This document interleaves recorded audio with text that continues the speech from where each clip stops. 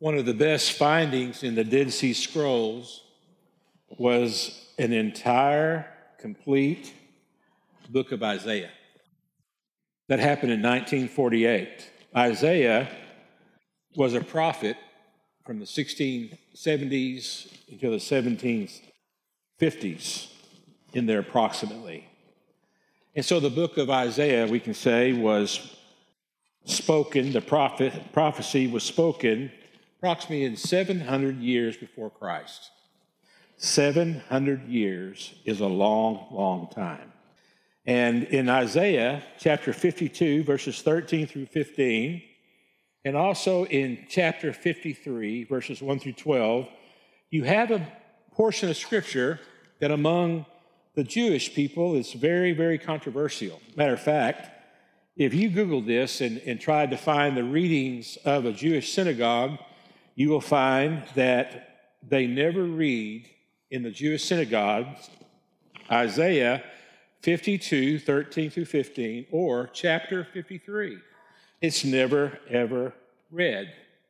Rabbis forbid their followers to read this portion of Scripture. I've seen videos of Messianic Jews, evangelists on the streets, and they're trying to share Christ with Jewish people. And they always want them to read Isaiah 53. Most don't read it, in what I have discovered. They say, no, we're not allowed to. No, it's forbidden. I don't have time for this, and they walk away. But every now and then, you'll run across one of the videos, and someone does read it. Now, when they get through reading Isaiah 53, most of the people that I've seen videoed, they don't really have a response to it. There's not a response much at all to it. Just, well. But every now and then, the response is this: it sounds like Jesus. And then, of course, that opens the door for the Messianic Jew, the Jew that believes in Jesus as the Messiah, the servant. He can have conversation with him. Now, when I read Isaiah 52, 13 to 15, and Isaiah 53, to me, it does sound like Jesus. I also have the thought, if it's not Jesus, then who is it? Who is the servant that Isaiah is speaking about in 700 BC that will come one day? Who is that servant? It's not Barabbas. He was revolutionary. It wasn't him. It wasn't one of the criminals on the cross. They were revolutionaries. It wasn't them. So who is? There's been many, many revolutionaries in the Jewish life. There's been many people that claim to be more than an average old Joe. And so who's this Scripture speaking about? Let's read it and see if we can see. Now, we'll begin in verse 13 of chapter 52. Isaiah says, "See, my servant will prosper." ESV says that my servant will act wisely. He will be highly exalted. Now, that fits a lot of people. We can say a lot of people who've come along have acted wisely, but Jesus did act wisely. And Jesus was exalted. Now, he was exalted on the cross. He was exalted among at least 120 before he ascended. We know that for sure. We know that 120 followers were deeply committed in a hostile world to Jesus as the servant that Isaiah is speaking about. Verse 14, it says, "But many were amazed when they saw him." That's true. Many people commented that they'd never heard words spoken quite like him. They were amazed at the miracles. They were amazed at the love they saw. They were amazed at how firm Jesus was to his beliefs. And if he was just a man, they would say he was a tough man. He was a strong man. He was a man that was very much committed to his convictions. Now, it says here in verse 14 that his face was so disfigured, he seemed hardly human. And from his appearance, one would scarcely know he was a man. We know that happened in the Antonia Fortress. We know that happened. We know the Bible spells out for us, we know that he was disfigured. When they used the cat of nine tails, they literally just ripped the skin from his body. And he was unrecognizable. He was beaten so badly, and he experienced such hard, that he suffered so much that you wouldn't recognize him. Who else was like that? Who else has been tortured like that? That he was tortured past the place of recognition. Maybe a few, maybe some, we would say. But for me, when I begin to put all these things together, it really does, to me, point to Jesus. He's the servant. Look in verse 15. And he will startle many nations. That speaks about a sprinkling, a spreading, a domino effect that will take place. Kings will stand speechless in his presence, for they will see what they have not been told. They will understand what they had not heard about. So this servant that Isaiah is speaking about is going to sprinkle the truth to all the nations. And there's going to be a concerted effort from this servant, from the mission of this servant, to take this truth to people that have never heard. Isaiah said that 700 years before Christ came. So who is this? Who is the servant? It sounds like Jesus. Who else could it be? It must be Jesus. Personally, I believe Isaiah's servant is Jesus. And I begin to take just those 3 or 4 things and put it together, and I say, I agree with the Jewish folks. It does sound like Jesus, doesn't it? And then we go into chapter 53. Remember, forbidden words, not to be read in the synagogue, not to be read by the Jewish people. The veil must be there. Verse 1, Isaiah speaks about the servant. Who has believed our message? Question mark. To whom has the Lord revealed his powerful arm? Where are the believers, he says? He's speaking to his people. Where are you? Where are the true believers at? Why has the powerful arm of the Lord not opened your eyes to the message of the servant? He says, verse 2, my servant grew up in the Lord's presence like a tender green shoot, like a root in dry ground. There was nothing beautiful or majestic about his appearance, nothing to attract us to him. Now, verses 1 and 2, verse 2 tells us that he was ordinary. Jesus was not born of royalty, not the royalty that you would see clearly. He was not born from the right side of the tracks. He was born in Bethlehem. He was raised in Nazareth, just a little village. I mean, they weren't grooming these people to be the leaders of Israel. They didn't have, there was nothing about his appearance. He wasn't ugly, but he wasn't beautiful. He was just average. There was nothing about his looks that you would go, he wasn't Brad Pitt. I hear Brad Pitt's very pretty. He wasn't Brad Pitt. He wasn't these people that, he wasn't Taylor Swift. People are just not drawn to anything about his talent or nothing like that. He was just ordinary. There was nothing about him that would attract us to him. It says in verse 3, he was despised and rejected. The servant that Isaiah speaks about is going to come one day, and he's going to be despised by most of the people. And he's going to be rejected by most of the people. Now, that verse right there tells me that Isaiah and the scripture is not man's idea. Man didn't have a committee that said, let's go together and let's write a manual that will help people to believe in something beyond themselves.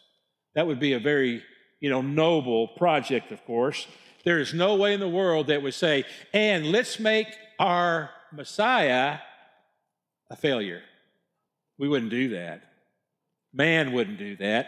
If man wrote the Bible, and if it was man's idea, And if the story of redemption was man's idea, he would be a great warrior. He would be beautiful. He would be really smart. He would be real charismatic. He would be someone that you would be attracted to, and you couldn't wait to follow him. And most people would follow him. But we know that's not true about Jesus. The scripture clearly tells us that more people are unbelievers than are going to be believers, and that's always been the case. Even today in the world, there are far more unbelievers than believers in our world today. If you were to judge Jesus from a worldly sense, he's failure. He's failure. He's a failure. That's why it's really important that we not equate worldly success with Jesus, because it doesn't equate. It's not a good term. It's not a good process to go through, because, hey, he was rejected, the Bible tells us. The servant will be rejected. That sounds like Jesus. Man didn't write the Bible. The man of this servant must be someone really, really controversial. He's got to really stir things up. He's not going to be one that's going to come along and instantaneously going to muster all the worlds together. That's not Jesus. That's not what happened. That's not the servant. The servant's going to be rejected. He was a man of sorrows. What did he? Verse 3, he was despised and rejected, a man of sorrows, acquainted with the deepest grief. I don't know what it was like when he was on the cross, but this sounds like it can be no one else but Jesus.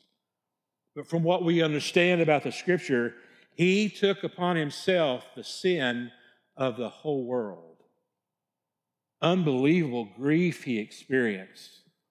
He was despised, rejected, a man of sorrows, acquainted with deepest grief. We turned our backs on him and looked the other way. Only one of the 12 remained at the cross, John. The rest of them fled. You know why? They were scared to death. They were thinking they were next to be hung on that cross. And they ran for their lives. Isaiah says 700 years before the cross, we turned our backs on him and looked the other way. Sounds like Jesus. Who else could it be? It must be Jesus. I personally believe it is Jesus. He was despised, and we did not care because we were out for ourselves. That's what he says. So the servant is going to come, and he's going to be ordinary. He's going to be rejected. He's going to be despised. There's nothing about his appearance that draws anyone to him. Nowhere in the scripture that you ever said, man, there was no one quite a looker like him. We know Saul must have been a looker. David must have been a looker. There must be something to that in the scripture. But there's nowhere, no how, no way does it ever say that people were drawn to Jesus physically. He was just an ordinary, everyday guy. I get a kick out of the painting that is in some churches and Sunday school classes of that blonde, blue-eyed Jesus. Symmetry. They say symmetry's pretty. You know, your eyes got to be lined up. One can't be over here and one over here. Got to be lined up. Your nose has got to be in the middle. You know, you can't have all these, things going on to be pretty. Jesus wasn't. I picture Jesus, just a little old guy with a big nose. Just ordinary, not great big. People say, well, he was a perfect man, so he was the perfect man, not in looks. That's what the scripture tells us. Look in verse 4. Yet it was our weaknesses he carried. It was our sorrows that weighed him down. What did we hear? Who else has died and said, forgive them for they don't know what to do? No, they're just mad as a hornet up there. Yet it was for our weakness he carried. It was our sorrows that weighed him down. And we thought his troubles were a punishment from God, a punishment for his own sin. He was placed on the cross because he had done wrong. But that is not true. He was pierced for our rebellion. Pierced. 700 years before Christ came, pierced. What could that be? Could it be the spikes that held him on the cross? Yes. Who else could that be? In all of history, who else could that be? Who else was pierced in their execution? Jesus was. Could it be the spear that went into his side? Absolutely. As I put all these together, not just leaving one by itself, it begins to add up. Sounds like Jesus, doesn't it? Who else could it be? It must be Jesus. Why? I believe it is Jesus. He was pierced for our rebellion, crushed for our sins. He was beaten so we could be whole. He was whipped so we could be healed. Now, I'm using NLT today because of the portion of the scripture, but by his stripes we are healed. Now, it means two things, or possibly two things. Many believe it means physical healing. By his stripes we are healed, that you name it, claim it, speak it in existence, and you'll be healed. Is that what that means? Other people look at that scripture and says, wait a minute, there's some holes in that. I mean, I look at this and say, there's some holes in that. I prayed the Lord take cancer from me. I prayed about it. I prayed hard. I don't think I'm that vile of a person. I mean, I'm the worst of all, but I've been saved by God's grace. And in his eyes, I'm perfectly whole, and I'm right with him. I've been justified by the blood of Christ. I believe that with all my heart. And so if this means that by his stripes we were healed, if that's speaking about physical healing to me, in my experience, certainly, with others and myself, I know some of the best people in the world that get a terminal illness. Some of the most faithful followers have died of a terminal illness of some kind. So to me, it cannot mean by his stripes we are healed physically, but absolutely it could mean by his stripes we are healed spiritually. Spiritually healing. And I think that's what Jesus did for us. He died on the cross so we could be completely healed. Who else has been able to do that? Who could do that other than the servant of Isaiah, in which he's speaking about? And you look at that and go, sounds like Jesus. Who else could it be? Bring up someone, investigate someone, research someone else who could fit all these things. I personally can't find it. I don't know who it could be. And he was whipped so we could be healed.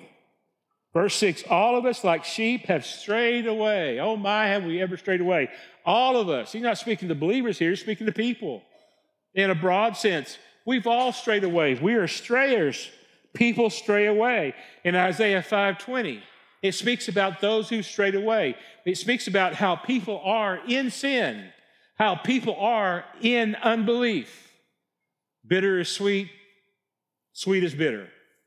Evil is right, and right is evil. Good is bad, and bad is good. We live in a day and age where it is crystal clear about what sin does to people. I watched a few of those TikToks this past week that I was really interested in when I heard on the news that there was this movement going on that said that they found a letter from Osama bin Laden, and he has this magical, movement going on that Osama bin Laden was right about America. And so I got there and I saw 2 or 3 of the people giving this insight on that, and that's all I can think about. Right is wrong and wrong is right. Sweet is bitter and bitter is sweet. Good is evil and evil is good. I mean, look, folks, the man was a murderer. He killed 3,000 people on one day. No telling how many others he killed. There's no way in the world we can say he was virtuous or he had a right in some way to do that. That just blows my mind that anyone would ever think that. But it's going on in our world. It's going on in our society. And people really think, as it says in Isaiah 5:21, that they think their way is always right. Man, is that not going on? God's word, I think, is true. True. And it says here, all of us like sheep have gone astray. It is man's nature to go astray. We have left God's paths to follow our own, yet the Lord laid on him the sins of us all. Romans 5:8 says, but God demonstrates his own love to us in this, that while we're sinners, Christ died for us. Verse 7, sounds like Jesus. Who else could it be? It must be Jesus. So then I come to the place, well, I believe it's Jesus. He was oppressed and treated harshly, yet he never said a word. That's true of Jesus. He didn't defend himself. It is what you say. Are you the Son of God? It is what you say. Are you the Son of God? He didn't say a word to him. He didn't defend himself. He was led like a lamb to the slaughter. That's what happened to him. And it was on the Passover, where lots of lamb are being led to the slaughter. As a sheep is silent before the shearers, he did not open his mouth. Verse 8, unjustly condemned, he was led away. No one cared that he died without descendants, that his life was cut short in midstream. They were so glad to be rid of Jesus. They were just tickled to death. Unjustly condemned, never did anything wrong. He was struck down for the rebellion of my people. Verse 9, he had done no wrong. Sounds like Jesus. Who else could it be? Who else could it be that never did anything wrong? Sounds like Jesus. Who else could it be? Must be Jesus. I believe it's Jesus. But he was buried like a criminal. He was put in a rich man's grave. Wow, add that up to it. Take all these others and add to it that when he would be killed, when he would die, his grave would be among criminals. He was surrounded by two criminals. 700 years before Christ came, Isaiah said that he would die among criminals. What's the odds of that? I have no idea. I have no clue. How in the world can you calculate what that possibly could be like? I mean, that does sound like Jesus, doesn't it? Who else could it be? Who can you calculate that had never done anything wrong, but yet died with criminals? Now, they do execute people who have never done anything wrong, right? It happens. But you put all these together, you're going, my stars, between two criminals he died. And it says that he was put in a rich man's grave. Joseph of Arimathea, a wealthy man, a Pharisee, had him a grave, had his own tomb. That was commonplace. But he goes and he asks for Jesus' body. He said, let me have his body. I'll take responsibility. I'll put him in my tomb. And Jesus put in Joseph Arimathea's tomb a rich man. Now, work those odds. It sounds like Jesus, doesn't it? That's what happened to Jesus. Who else could it be? I mean, who else is going to die among criminals and then they're going to have their body put in a rich man's grave? He's going to be rejected. He's going to be despised. He's going to be pierced. Who else could it be? It's got to be Jesus, as far as I'm concerned. But it was the Lord's good plan to crush him and cause him grief. Yet when his life is made an offering for sin, he will have many descendants. He will enjoy a long life, and the Lord's good plan will prosper in his hands. Victory is through the cross. Victory is through the grave. Victory came. Who else? Who else died this martyr's death and has such a showing? Muhammad doesn't. It's not about his death. There was no claim in any of that. Who else could it be? Isaiah, I think, is saying the servant is Christ. Verse 11, when he sees all that is accomplished by his anguish, he will be satisfied. Because of his experience, my righteous servant will make it possible for many to be counted righteous, for he will bear all their sins. Man, first of all was accomplished through his anguish. He will delight in his anguish. His death on the cross lit up the plan of God for all sinners' salvation. It is good. It is good, the Lord Jesus proclaims. Look what has happened. Believers have come. Believers have come because of my offering. And in God's eyes, that's a very satisfying thing. Who else could it be? If it's not Jesus, sounds like Jesus, who else could it be? And because of his experience, because of what Jesus did, many are counted righteous because he took their sins. Many, throughout the history of the world, many, just like us, when we believed in Christ and what he's done for us, were counted as righteous. Verse 12, I will give him the honors of victorious soldier because he exposed himself to death. He was victorious because he died as a soldier might. He was victorious. That's what he said.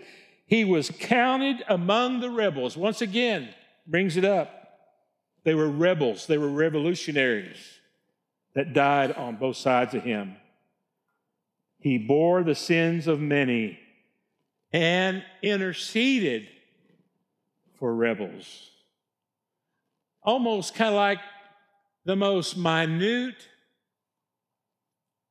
piece of evidence that the servant will do should blow your mind. That's what I think about this scripture here. Consider it. Consider it. Think about it. This servant will go through all this stuff and he will intercede for rebels. Who's going to do that? Sounds like Jesus. Who else could it be? It must be Jesus. Man, I believe it's Jesus. Who else at that point of death is going to intercede? Intercede, pray for. Intercede, speak on behalf of. Who else could it be?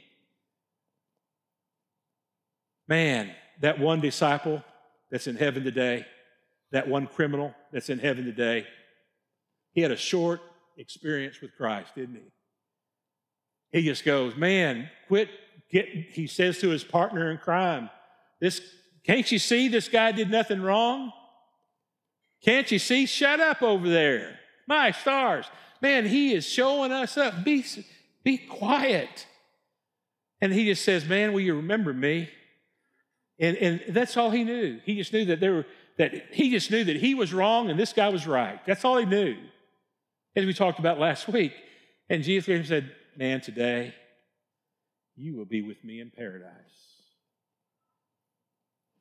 Isaiah said 700 years before Christ came that he would intercede for that criminal. Who else could it be? I believe it's Jesus. It sounds like Jesus. Who else could it be? I believe it's Jesus.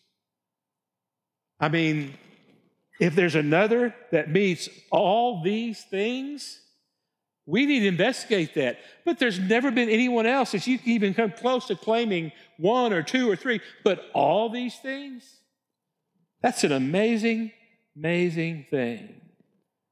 For me, yep, it sounds like Jesus. Who else could it be? It must be Jesus. And I believe that Isaiah's servant is Jesus. Lord, guide and lead us as we do the Lord's Supper today, and we remember the death and the shed blood of our good Savior, Jesus Christ. In his name I pray, amen.